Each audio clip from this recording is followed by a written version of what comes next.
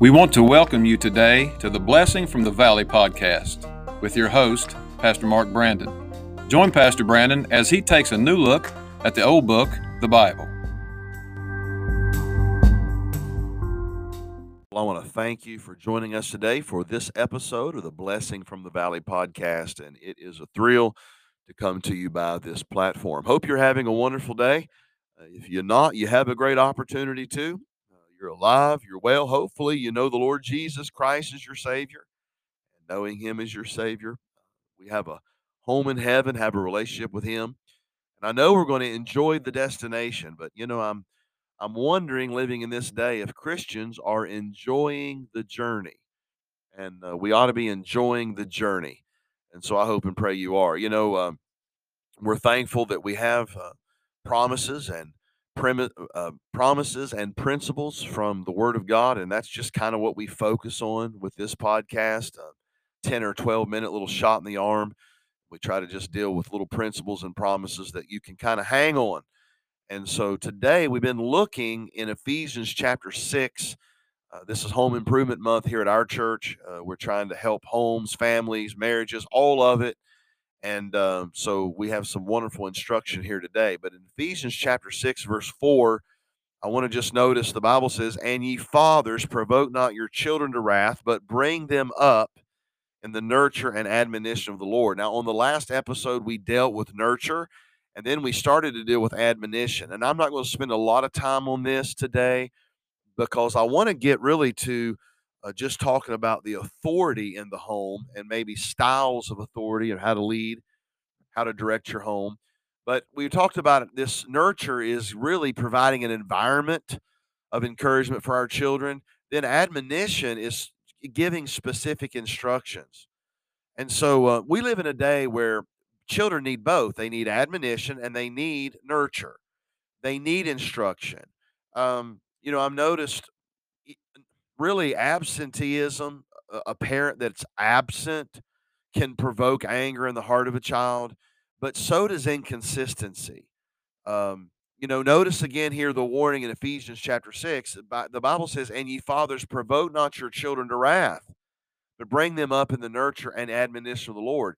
That anger, bringing them, if we're provoking our children to wrath, that anger does not always show evidence, and it doesn't always show itself in a bold outburst. Sometimes it's turned inwardly. For instance, in the form of depression, it's sometimes turned inwardly. And by the way, I've never seen more depressed and discouraged children than I do today. And I'm going to be honest, when I was a little boy, man, I was happy go lucky. There was a lot of things I didn't have to be discouraged about or depressed about. But there's so many issues, I think, today that is discouraging children, and I believe most of it is because of the way they're raised.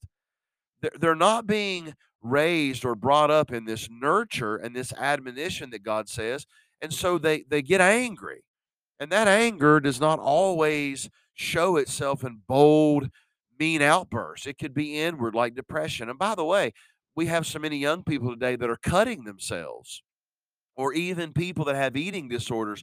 Sometimes this anger, this discouragement will turn, and that will be the signs of it. Um, really, and I seen this the other day, and it kind of shocked me. I seen a report the other day that indicated that as many as 1 in 7 teenagers in America suffers from depression. Now, I want you to think about that. Teenagers now, um, that's alarming because that ought to be, when you're a child and preteens.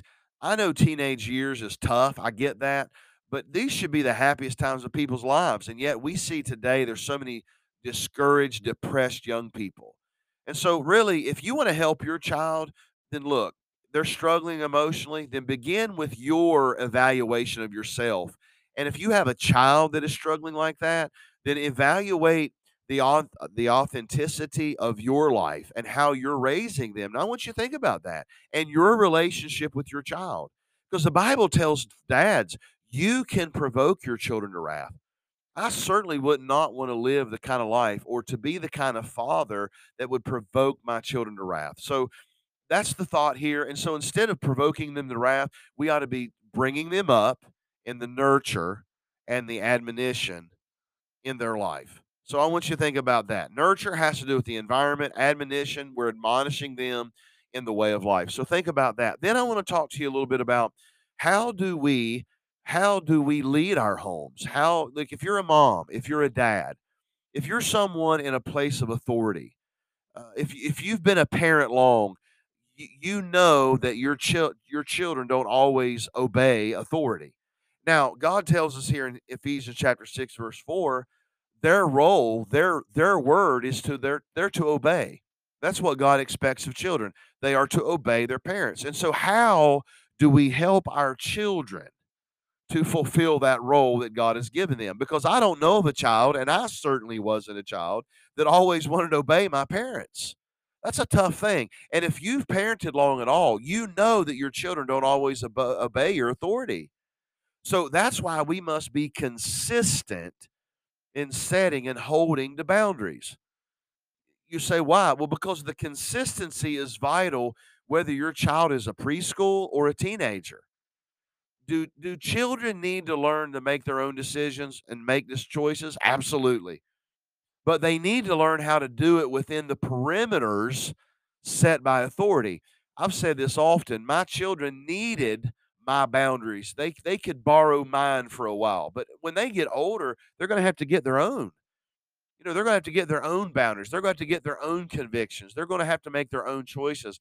But when they're at home with us, we ought to be helping them to make good, solid decisions based on perimeters that are set by people that love them. Now, I've observed over the years that most parents, now I'm not going to say that this can be absolute gospel, but at least as it relates to how they exercise authority, I believe they they lean toward one of four types of styles of being an authority figure or being a parent. So I want to ask you this question. We're going to look at this. It will probably take 2 podcasts to get it done, but I want you to ask yourself, what kind of parent are you? If God has blessed you with children or a child, what kind of parent are you? When we talk about how do we display authority over them? How do we help them to obey authority? Because we live in a day where we just tell people to break rules all the time, and it's perfectly okay. But I truly believe that we ought to understand that authority is really something that is safe in our lives. Authority is placed in our lives because God loves us. I've used this illustration hundreds of times. I had a little dog, and it was a little pug, and he didn't have a real fierce bark, but he barked at every other dog, but he barked at those dogs from behind the fence. Now, here this little old pug, maybe 10, 12 pounds. Okay, well, he's barking like he wants to rip, a German Shepherd up. He's barking at that dog. You know what? I know what that little dog of mine was saying. He's saying, let me out of this fence. I want to get out there and have at that dog. Well, you know where that little dog was safe? He was safe inside that fence. So I'm just saying, authority is not always just because someone's trying to tell us what to do. Many times, God puts authority in our lives for safety. And so, how do we help our children? What kind of parent are us? So here's the first one. Here's what I call neglectful. Here's what it would be. It would look like this: you're low in love, but you're also low in control. In other words, let me just say it like this: I believe, hands down, right now, I believe the neglectful parent is what dominates the parenting landscape in America. Now, that's just my humble opinion. But I've been in this thing a long time. I've been 25 years, and I'm going to tell you, I truly believe that this is what dominates the parenting landscape. And this parent is the parent that avoids or flees his children. What do you mean by that, Pastor Mark? Well, here's what I mean. He finds it easier to say, "Go ask your mother. Go ask your mom." And by the way, there are times that maybe a dad needs to say that, and he obviously always wants to get the thoughts of the mother.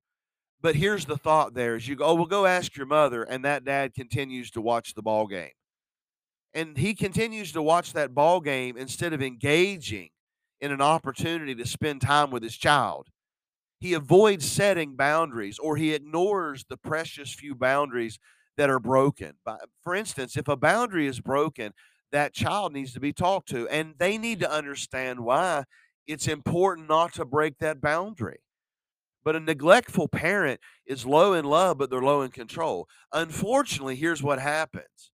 The child discerns the neglect, and even as they take advantage of that neglect, because they love to be able to break that rule. I mean, they're glad that you're being neglectful. But here's what they also do. They translate the lack of your attention as a lack of love. See, Proverbs 29:15 says this. Here's what the Bible says: the rod and reproof give wisdom, but a child left to himself bringeth his mother to shame. And that is so true. And I have seen this principle over and over and over. A child that is left to themselves, given no boundaries, given no instructions, to say, oh, do whatever you want to do, that child has the greatest tendency of breaking those parents' hearts. And God is exactly right here. And so we need to give attention to detail and not be neglectful in our children's priorities, their authority, and the lack of attention in their life, and to have no control over them. You're a parent, and so your child does not need a friend. They have friends.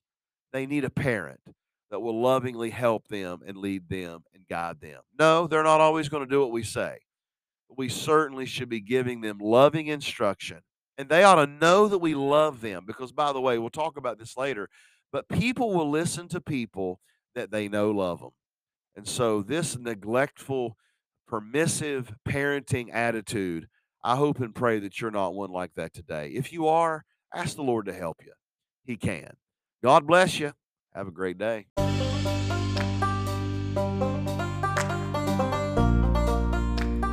Thank you for listening today.